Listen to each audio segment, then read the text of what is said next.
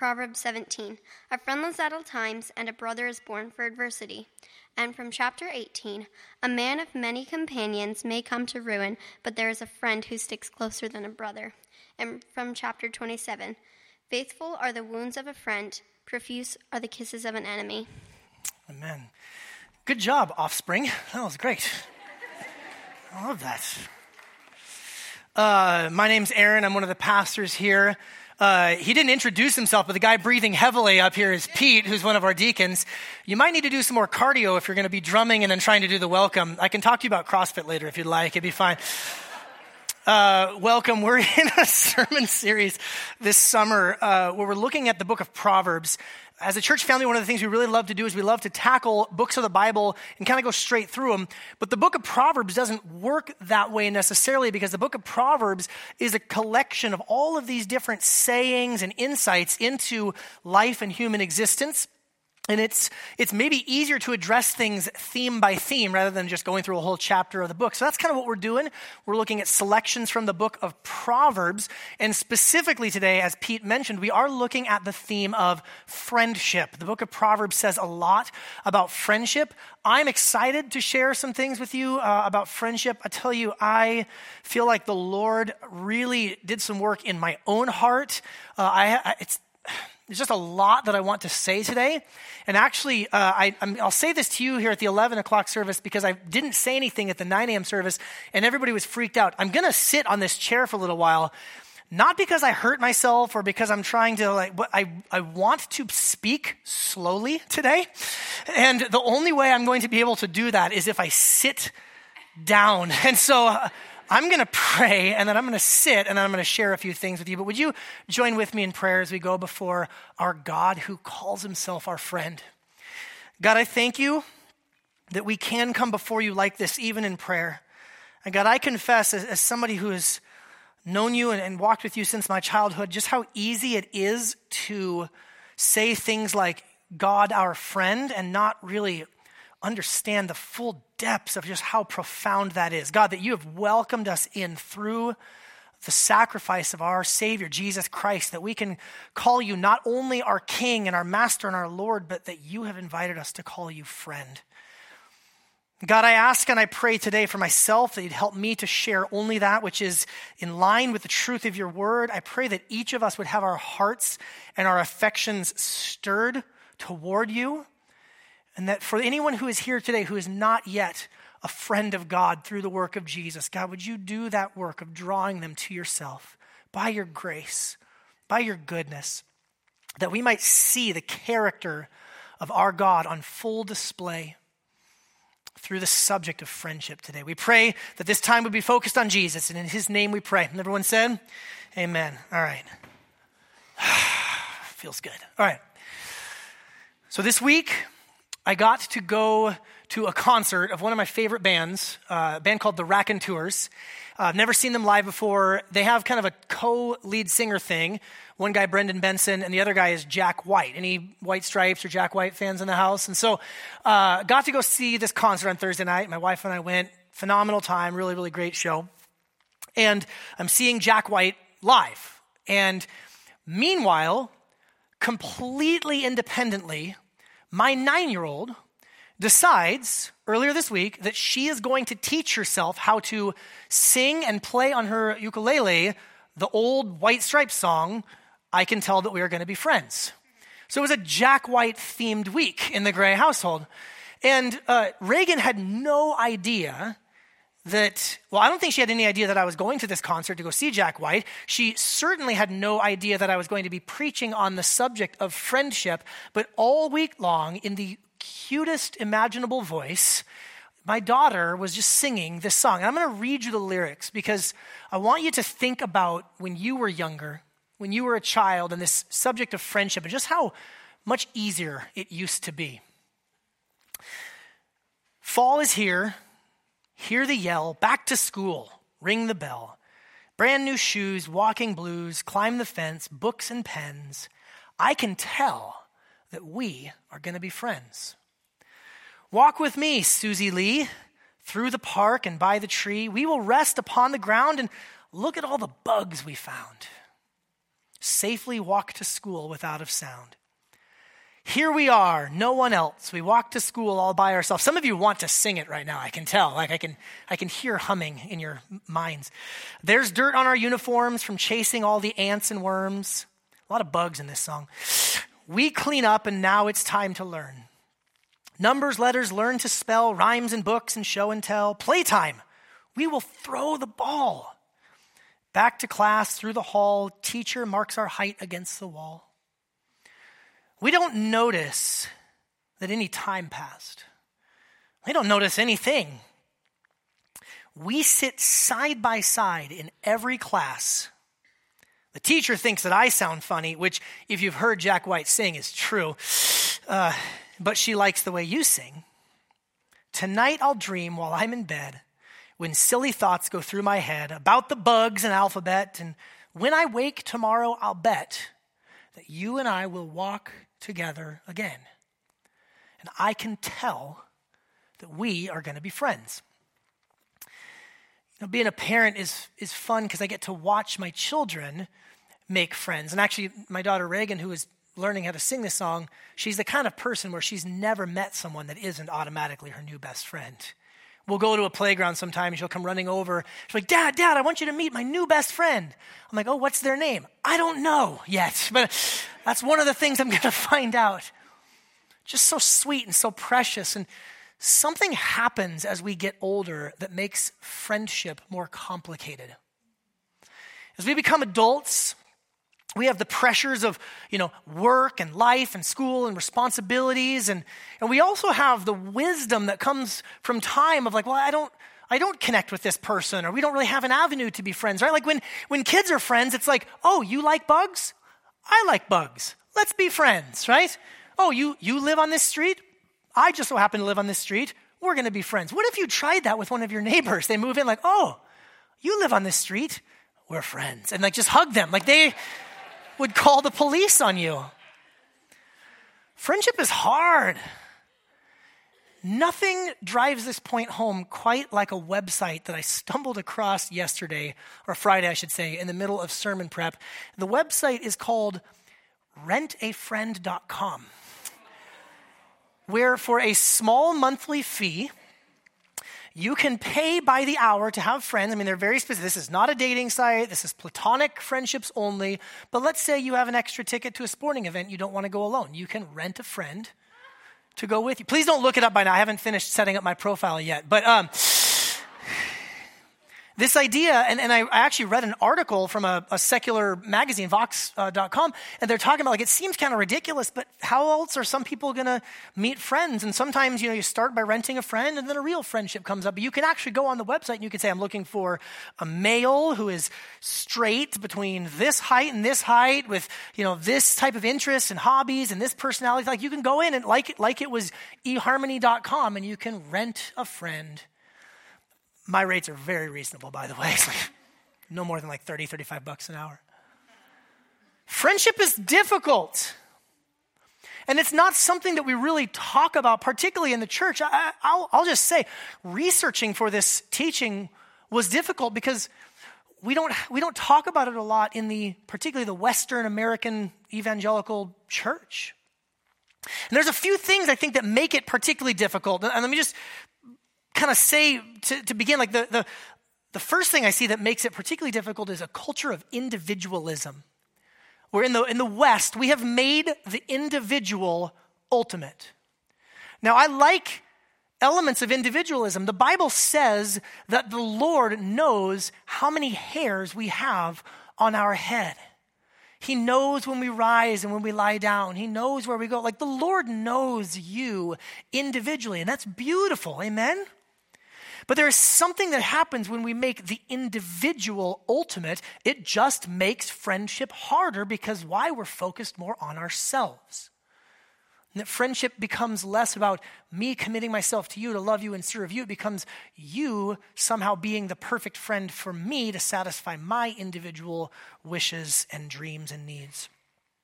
The other thing that we've done in the West is we've made romance ultimate. Romance is a good and a beautiful thing. Romance is a picture of Christ in the church. But if you were here a few weeks ago when I taught on the subject of singleness, you'll remember that even marriage, the beautiful picture that marriage is, romantic love, is not itself ultimate. That one day marriage as we know it will pass away and it will be brought into the arrangement of Christ and his church. That marriage is not ultimate. And we make romantic love ultimate, and actually a lot of this can be traced very directly to Sigmund Freud. Where Sigmund Freud basically had a theory that underneath everything that we do, every decision we make, every friendship we participate, underneath everything we do is some sort of sexual urge. That was his theory. And actually, you can see the way that, like, he got pushed back then, you get pushed back now, but you can see the way that that's actually kind of infiltrated our culture. You go back and you look at different cultures in the world where there are close, affectionate friendships. Some in our culture cannot believe that those are not actually romantic relationships. I remember when I was in high school, I had a friend who went on a mission trip. I think it was to Haiti. And he came back and I was like, how's Haiti? How was it? He's like, it was amazing.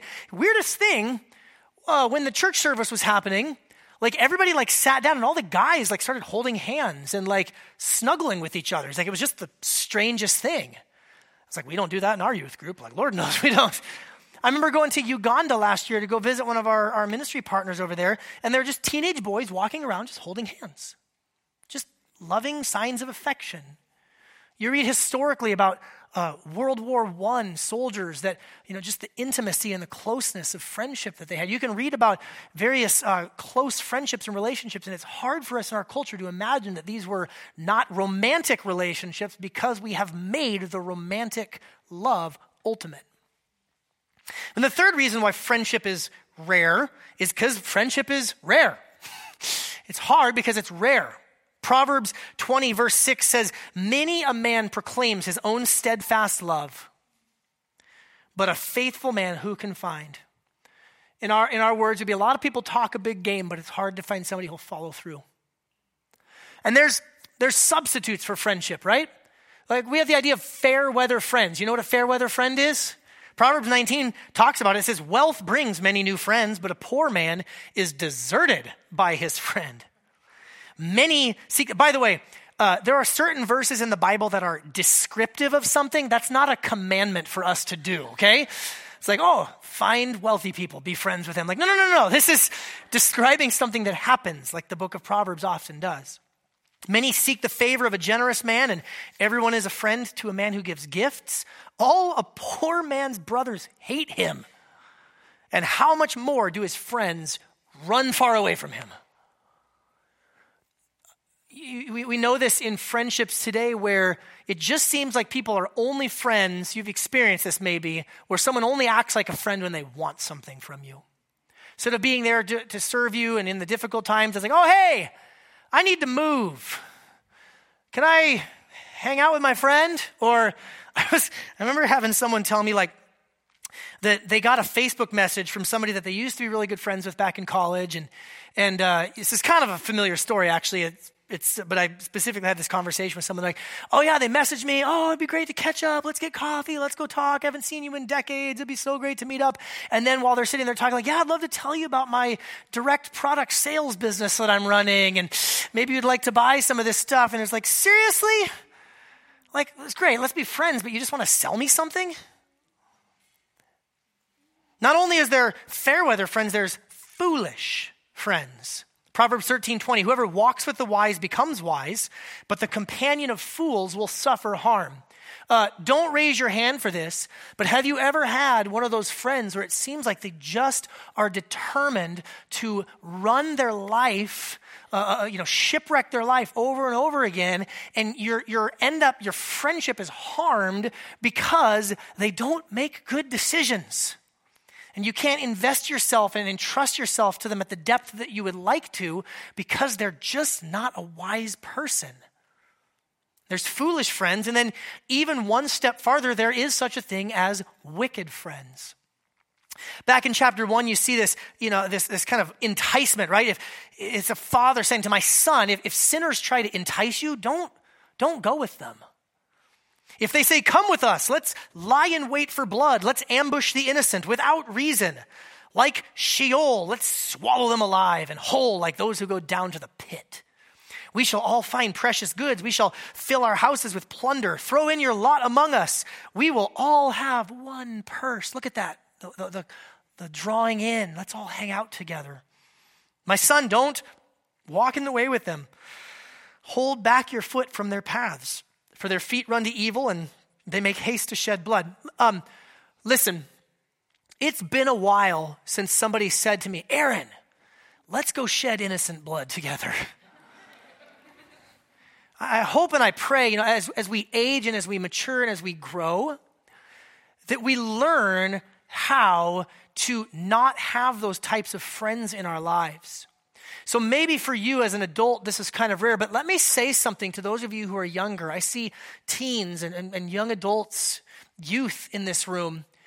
There are people who will, in your life, say things to you like, hey, let's go, spray paint so-and-so's house.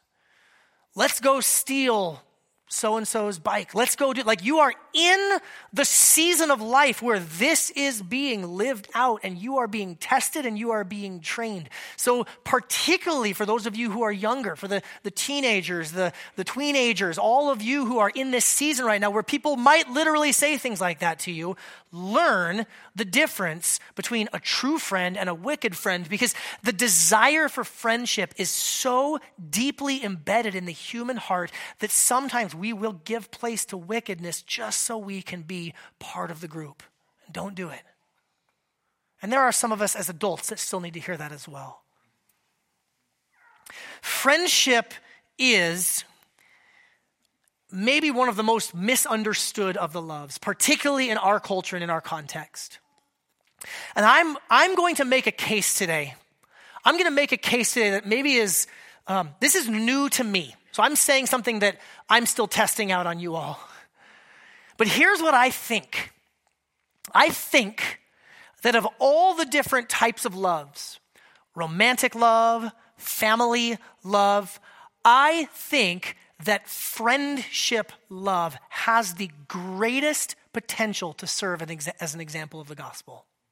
And I get this from John 15. John 15, you remember what Jesus said? He said, this is my commandment, to love one another as I have loved you. And then he says this, there's no greater way to display love than this, to lay down, when someone lays down their life for his.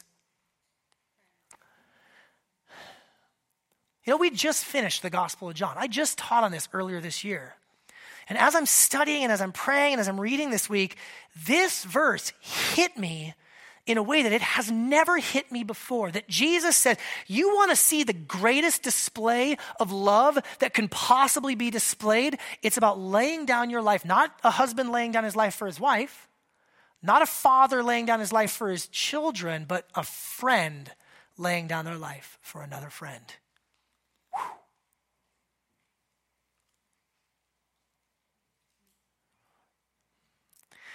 Now, I want to address a little bit more on friendship. Before I do, I want to introduce you to a friend that I made this week. This friend lived in England. He's been dead for a little over 800 years, but I got to know him pretty well this week. It's a guy named Aelred of Rievaulx. Aelred of Rievaulx was an English monk. He was part of the Order of Cistercians. He lived in northern England, almost up near Scotland. Actually, he was the leader of this group, and he wrote a book in the mid-1100s, late 1160s, called Spiritual Friendship. And when I say American evangelicalism doesn't have a lot of good writings on friendship, I think that's because in part that American evangelicalism has really bought into the ultimization of the individual and the ultimization of romance. You can find a lot of books on marriage from American Christian pastors and authors. It's really hard to find books on friendship. So we're looking to an ancient Catholic monk from across the pond. I really like this book. I read the whole thing this week. And he says this. I'll start with this quote from Aelred, and I'm going to quote from him a few times. Aelred says, I do not assume that my explanation can match the great value of the topic. Nothing in human life is hungered for with more holiness. Nothing is sought with more utility. Nothing is found with more difficulty. Nothing is experienced with more pleasure. And nothing is possessed with more fruitfulness. Friendship bears fruit in our present life and the next. I quote that because I want to say the exact same thing. Number one, this is a really big deal. And number two, I can't say enough about it. But he said it fancier than me. I want to say three things, and in fact, I want to answer, hopefully, by God's grace, three questions about friendship. First, I want to answer the question, what is friendship? I want to answer the question, what is the purpose of friendship? So what it is for, and how to do it. What is friendship? What is it for? How do we do it? I'm going to start with the second question. I'm going to start with what friendship is for. And when we talk about purpose, let me talk about the storyline of the Bible. You guys know the storyline of the Bible. I have to stand up. Okay. The storyline of the Bible, get it out of the way here. The storyline of the Bible starts with God creating humanity for relationship with himself. Male and female, in the perfection of the garden. We see in those early chapters of Genesis phrases that I don't think we can even understand. That God is walking with the humans in the cool of the day in the garden. Like, can we even really wrap our brains around what the closeness must have been like between God and mankind? But we see that Adam and Eve was deceived by the serpent, and she ate of the fruit of the tree of the knowledge of good and evil that she wasn't supposed to eat from. And Adam was passive, and he did nothing, and he followed right along with her, and they both sinned. And because of it, relationship with God has been broken, and we have become alienated and estranged from God and apart from the saving grace of God in Christ Jesus. That's the status of our relationship. Broken, distant, estranged. But God sends his son, Jesus, born of a woman, the one who is fully God and the one who is fully man, on a redemptive mission. That Christ Jesus came to seek and to save that which is lost and to offer us the forgiveness of sins through the shedding of his blood. And he promises that all who put their trust in him will ultimately be joined together in a forever family, to borrow the language of adoption, with God. That we were created for relationship. Christ came to restore relationship, and ultimately we will spend eternity in relationship with God. This trajectory is incredibly important if we are to understand what friendship is for, because it could be said that the storyline of the Bible, if I substitute out the word relationship for friendship, we are created for friendship with God. We used to enjoy it. We didn't enjoy it. We do enjoy it through Christ, and ultimately we will enjoy it forever. But now think about, zoom in. Think about the trajectory of human relationships. When you meet somebody, you start out as what? Strangers. Some of you, maybe you're new to the church, you come for the first time. I like to stand out front and meet people and shake people's hands. But when you first walk up, you and I are strangers. We don't know each other. And then we shake hands and we meet. What's your name? And what's my name? And I promise you I will forget your name, and I'm so sorry about that. But if there are 4 or 12 times, I get it. And then we're now acquaintances. And I learn a little bit about, you moved to the area. You moved here for, this, that, or the other thing. You moved for work. And, you live here. And you've got this going on. Then maybe you start coming regularly on Sundays. And maybe you start serving. And we're around each other a little bit more. And now we're companions. And somewhere in there, we're Facebook friends too, but that's not part of the continuum, because really what happens is from companionship, there is this leap of trust to move from a companion to a friend. Companions we're around each other, we do things near each other, but friend is like, I've really entrusted myself to you. And then if there was a final step, it'd be something like family. You think about that in a romantic relationship where you move from strangers all the way to friends who then make a commitment of being family together. I was talking with a couple after the first service where each of them, it was like they got married to each other and their best friends were like sibling. I don't remember.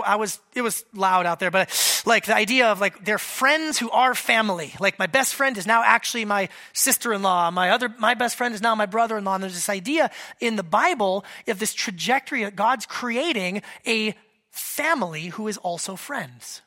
How many of you know that you can have family who are not friends? Some of you know that a little bit too well, right? Or you can have friends who are family. That's where God is taking humanity.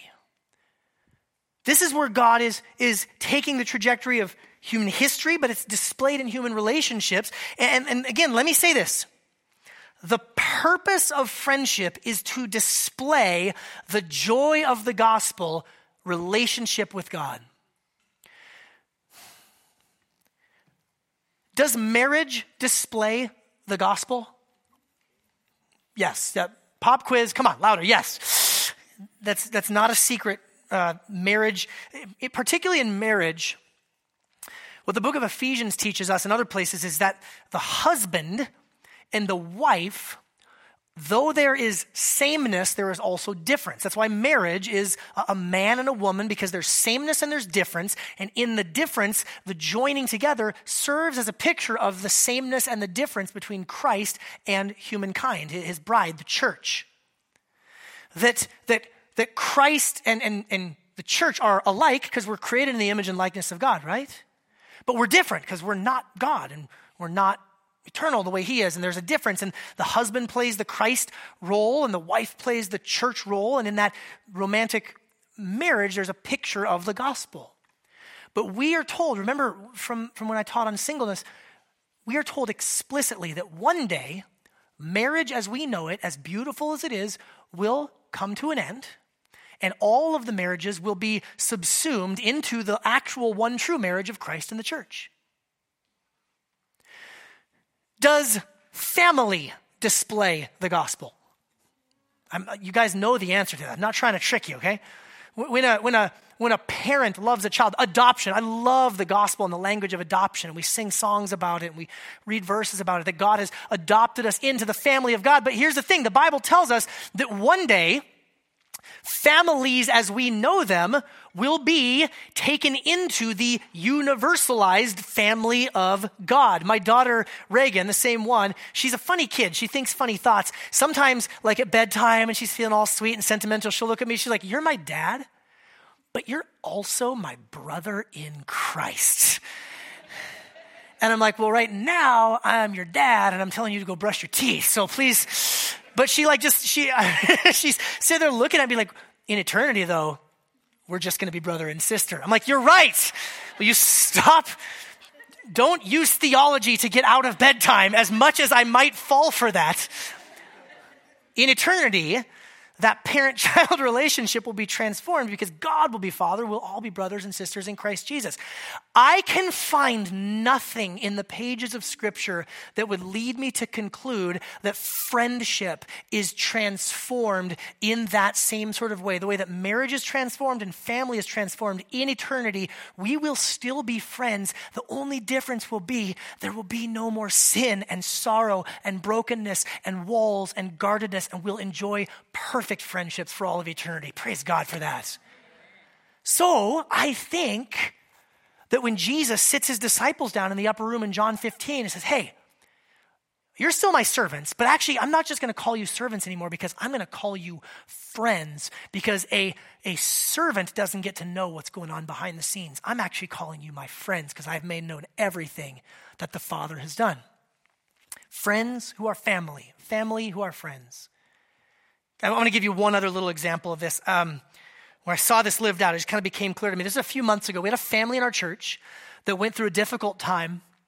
And I know this family both through church and through a non-church setting. So I engaged with them in kind of two different groups, circles of friends and circles of people. And when they went through this difficult time, I was like, "Oh, we should do a meal train." You guys know what a meal train is? You sign up for meals, people can bring them food and help kind of take care of them while people are going through a hard time. And so I set up a meal train. God must have been in it because I did it correctly. I've never done it before. And I set up this meal train and I sent it, texted it and emailed it to a bunch of people from the church. And I was like, "Hey, here's this family. Some of you know them, some of you don't, but let's love on them. Let's care for them." And then I sent this meal train to a handful of people who are not themselves Christians and aren't part of a church community. And I was not prepared for the reactions that I got. I had people saying things like, what is this meal train? Oh, this is incredible. Did you think of this yourself, Aaron? I'm like, absolutely, yes. Totally thought of it myself. Yeah. And I had one person say like, oh, well, you know what? That totally makes sense because so-and-so, they don't have family here in the area. So it's good for friends to step in that way. I just thought about something that I kind of take for granted, particularly among the community of faith. Friends who are family who are friends, was a witness to those who did not know Jesus. That our friendships have a missional purpose. That we are created for friendship with God. And in our friendships, the more that they display the character of God, the more it is a witness to those who don't know the love of God in Christ Jesus. What an amazing thought. The purpose of friendship is to display the joy of the gospel. Now, let me talk about what friendship is. I'll move quickly through these because Proverbs has a couple of things. Again, like Alred says, I couldn't say enough about it. There's so much I could say about friendship, but I think there are at least 3 key areas that the book of Proverbs points us to that I want to bring to your attention. And the first one is this, that true friendship is about more than tolerance. It's about true enjoyment. There's something about friendship. You like this thing, I like this thing. I like spending time with you, you like spending time with me. That Proverbs says in 27:9, oil and perfume make the heart glad, and the sweetness of a friend comes from his earnest counsel. That as we sit and talk and dialogue, and you share with me and I share with you, there's a sweetness that comes. It's as sweet as oil and perfume. Think about this. Can I just share with you? I'm going to say something real risky here, okay? Ready? I need somebody to back me up. I don't like everyone. Thank you, okay. I don't like everyone the same. You don't like everyone the same. There's something about friendship that is this like yes, we know about Christian love, but there's something particularly sweet about friendship. Let me quote from our brother Alred again. He says this. He says, divine authority commands many more be received to the clasp of charity, that's love, than to the embrace of friendship. By the law of charity, we are ordered to welcome into the bosom of love not only our friend, but also our enemies. Okay? Let me translate that for you. That means, who does Jesus want us to love? Everybody. Friend, neighbor, coworker, family, enemy. We're called to love everybody. But, Alred says, we call friends only those to whom we have no qualm about entrusting our heart and all its contents. And while those friends are bound to us in turn by the same inviolable law of loyalty and trustworthiness. So you and I, we're going to click with certain people. We're going to have a thing where it's like, man, I really like that person. We love everybody. By God's grace, we are called to love everybody. But there is something sweet about friendship that's based around the idea of enjoyment. I get to enjoy this person. We're not married in that sense of like, we're not married together. So like, I have to love you because I've made a lifetime covenant and commitment to you. We're not family. We're like, I have to love you because you're my cousin or whatever. It's like, you're my friend. I get to love you and I get to enjoy you. And there's something sweet about that. Number 2, true friendship is marked not just by convenience, but by commitment. And this is particularly countercultural, is it not? Convenience is, I want to go see the newest, Avengers movie, but I don't have anybody to go with me. I'll call somebody up. We'll see if they're free. Much of our language around friendship is that convenience sort of language. The Bible says that true friendship is loving at all times. And a brother is born for adversity. There's that Hebrew parallelism, a friend or a brother at all times, even the hard times. Proverbs 18:24, a man of many companions. You might have a lot of friends and still come to ruin, but there is a friend, there is a good friend that sticks closer than a brother. I was thinking through the scriptures, like all these examples of great friendships. Think about like David and Jonathan, how they were there for each other, not just in the good times, but in the bad times. Bad times like when Jonathan's father Saul tried to kill David with a spear. I remember in my youth where my dad said things like that he wanted to kill one of my friends, but I'm pretty sure he was joking. This guy actually had a father who tried to actually kill one of his friends. And then Jonathan stuck by his friend David, even at the loss of the inheritance rights to be the next king of Israel. Think about Ruth and Naomi. Ruth and Naomi, one of the most beautiful friendships in the entire Bible. There's really not very much that should have kept them together. Ruth is young and she's a foreigner. She's a Moabitess, and Naomi is old and an Israelite, and both of their husbands died, so there's no more bond of family between them. They're no longer, technically speaking, mother-in-law and daughter-in-law. And when Naomi says, I'm going back to Israel because the famine is over, let's go back. I'm going to go back there. You go back to Moab, go to your people, find yourself a new husband. What does Ruth say? She says, you can't get rid of me. I'm ride or die with you.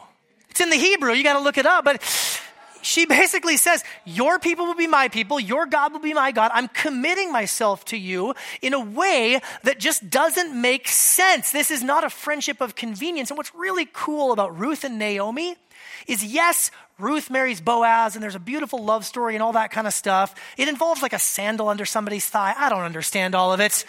But at the end of the story of Ruth, when Ruth and Boaz have the baby and he's the one who's going to be in the line of King David who's coming, Naomi's the one holding the baby. And an argument could be made that the story is actually more about the friendship of Ruth and Naomi that leads to the marriage of Ruth and Boaz, which leads to the line of King David. Wesley Hill is an author and a pastor. He says, what we need now isn't disinterested, disembodied relationship. We need stronger bonds between brothers and sisters in Christ. We need ways to voluntarily surrender our freedom and independence and link ourselves spiritually and tangibly to those we've come to love. It's very countercultural, is it not? I had to, when I was, kind of leaning into some of the other strands of the Christian faith, I stumbled across something that's particularly practiced in the Eastern Orthodox Church. It's a ceremony known as adelphopoiesis, which means brother-making. And a brother-making ceremony is in which two friends stand before other friends and commit to one another in the bonds of friendship. It's a really fascinating thing. I believe I came across in certain streams of Catholicism, it's practiced as well, a rite of friendship. I found it in Anglicanism, which Anglicanism is odd because it's like kind of Protestant, but still kind of like Diet Catholic, and so we don't know where to put them, but like they do some of that as well. What if we, how unusual would it be to say, man, I love this person, I'm going to make a commitment of friendship to them. Again, our culture, because we've romanticized, we've made ultimate romantic love. People look back on that and say, well, how could that not be, romantic love or whatever? But you can read stuff like this guy Elred, who I'm quoting from. He lived in a monastery with all these brothers where they practiced this stuff together. And he talks about things like chastity and about, vows of celibacy and vows of poverty and things like that, where it's just, I really love my brothers and I want to commit to them. True biblical friendship has this element of commitment, not just convenience. And then number 3, true biblical friendship has this element of vulnerability and not guardedness. Proverbs 27:6 says, faithful are the wounds of a friend and profuse are the kisses of an enemy. I need to say something here. Whenever you make yourself vulnerable, you run the risk of being hurt. Amen? And actually, I do want, show of hands, how many of you have ever been hurt by a friend? Gossips, lying, backstabbing, that kind of stuff, not being there for you when you needed them. But what I'm talking about here, I'm not talking about the bad kind of getting hurt. I'm actually talking about the good kind of getting hurt, a real type of vulnerability where the proverb says, faithful are the wounds of a friend. Okay, think about this. All right, let me use an example. Have you ever had a day where you were really active? Maybe you got together with friends and you played flag football, you went hiking, you did something, and you're sore. Your body is sore, right? And then at the end of that day, you ever settle into a hot tub And like not a lukewarm tub, I'm talking like a hot tub. And as you're getting into that hot tub, you're like, my body is sore. And you get in, you're like, oh, this kind of hurts and it kind of stings, but I know that I need it. Anybody ever had that? It's like one of life's greatest joys. And it's a painful thing. Actually, let me personalize a little bit more. You ever been really sore, you ever been really hurting, and you go see a massage therapist? And they start putting the massage oil on their hands, and they kind of reach for it, and you're like, oh, and like, I haven't even touched you yet. And you're like, oh, okay. And it's this idea of like, there is a type of ouch that is actually really good. And the Bible tells us that true friendship has that kind of, oh, I know I needed to hear that. Ooh, I don't want to hear that, but I know you and love you and trust you that you know me and that you love me and you have my best intention at heart. And so I'm going to listen to what you have to say. Friends, true biblical friendship is marked by that kind of vulnerability. Now, we don't just throw caution to the wind. We don't just open up our hearts in that way to every old person we come across. But I think that the Bible would point us toward a picture of friendship in which we open ourselves up progressively more and more to enjoying each other, to committing to one another, and then being willing to be vulnerable in the true sense of the word. And again, doesn't that just all point us right back to the gospel? That all just points us right back to the gospel. That Jesus was, I don't know if anybody else says it this way. I've been saying it for years, that it was really inconvenient to Jesus to leave heaven and come to earth. Jesus was inconvenienced for us. It would have been easier for him to remain in the glories of heaven. But not only was he inconvenienced, that Jesus committed himself to us. We sang in that song earlier that my heart would still refuse him if he had not chosen me, that Jesus chose us, that Jesus not only came to teach and to preach and to proclaim the kingdom, but to come and to get us, to seek and to save that which was lost. And that Jesus opened himself up. Jesus was vulnerable for us, was he not? Not only was he vulnerable in that he displays the Father's will to us, but Jesus was made ultimately vulnerable by dying on the cross for us.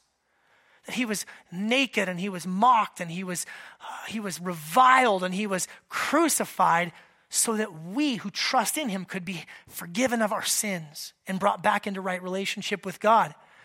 And Jesus loves us and enjoys us. Think about this. The Bible says that it was for the joy set before him that he endured the cross. And that he, not only did he die, but he rose again from the dead to say like, yeah, I died for you, but I rose again and I'm going to give you eternal life so that we can be together forever.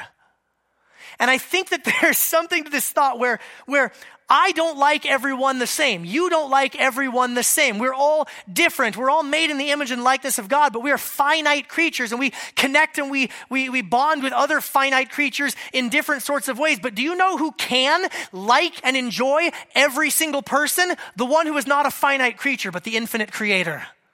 So whereas I, in my finitude, might not see what is so special about that person. Like, I just don't really click with them. I don't really know what's so special about them. It's not about them. It's more about me and how much of a fallen, broken, finite creature I am. But Jesus comes along and says, oh, I see everything that's special about that person.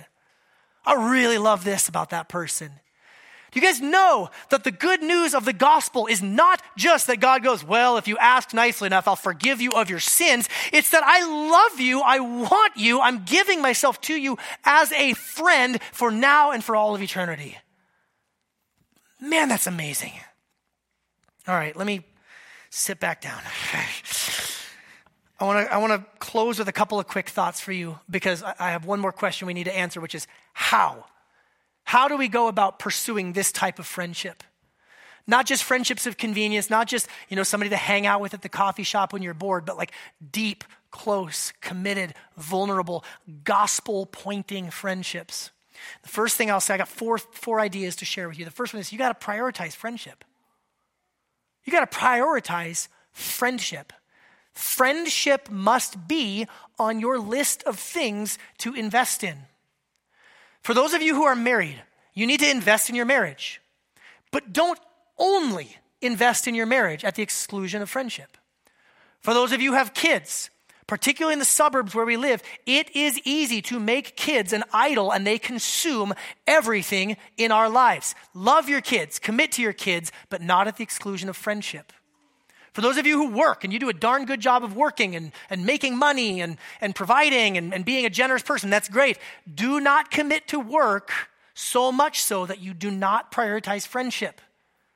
You have to look at your time and your hours and your schedule and say, if anybody was to come and do an audit, would they be able to say that friendship is a priority to me? Number two, I want to offer you this bit of hopefully wisdom. Be open to surprise. The people in my life that I have known who have had the hardest time with friendship have been those that have a very narrow idea of what that friendship should look like.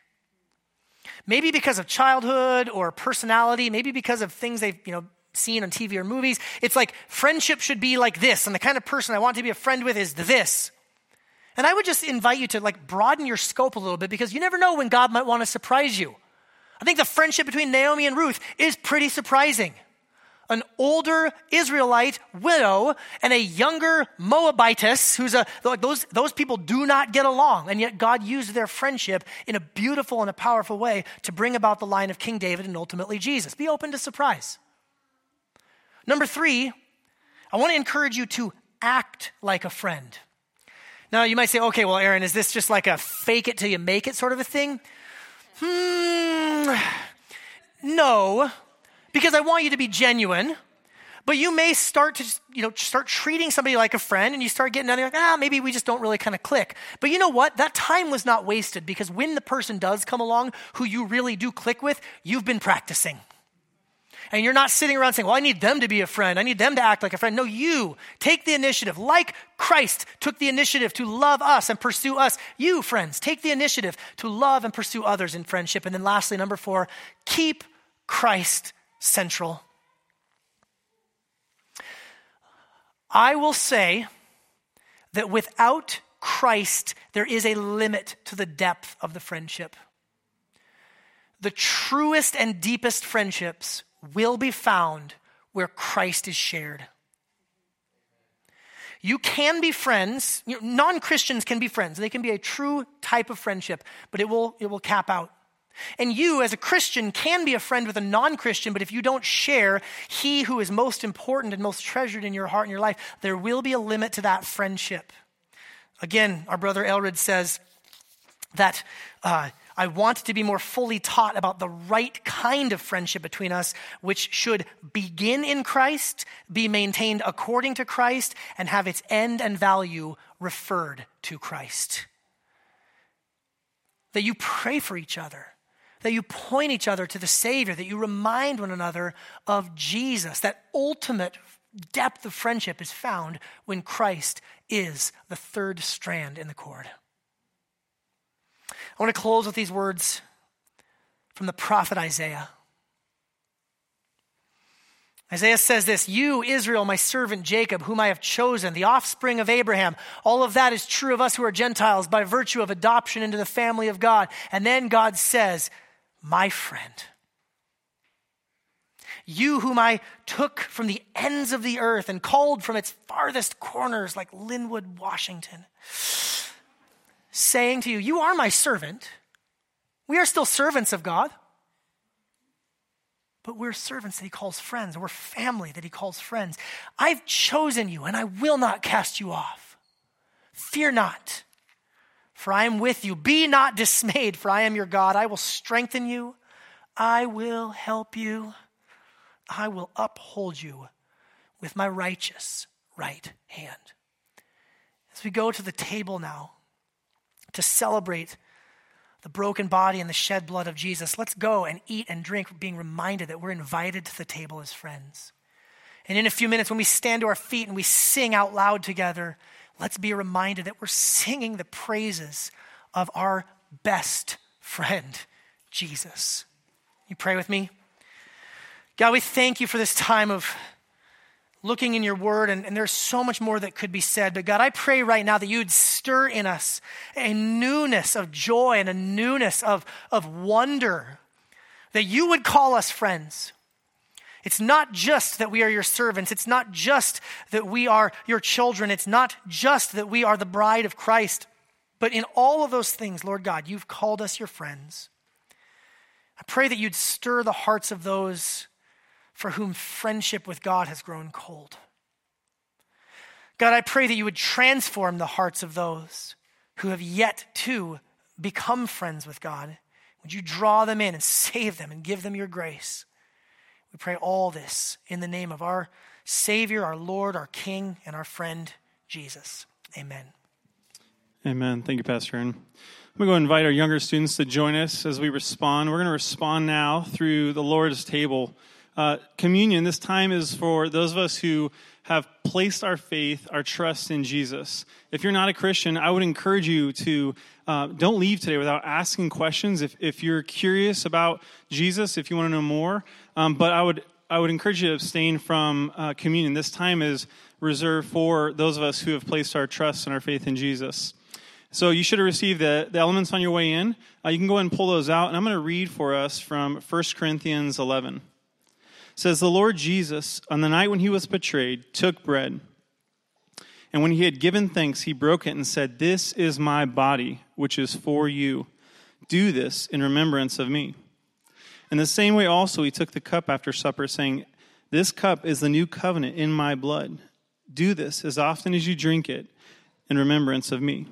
For as often as you eat this bread and drink the cup, you proclaim the Lord's death until he comes.'" So again, we take communion, those of us who are followers of Jesus, we take communion as a way to reflect and to remember Jesus' death, his broken body, his shed blood in our place.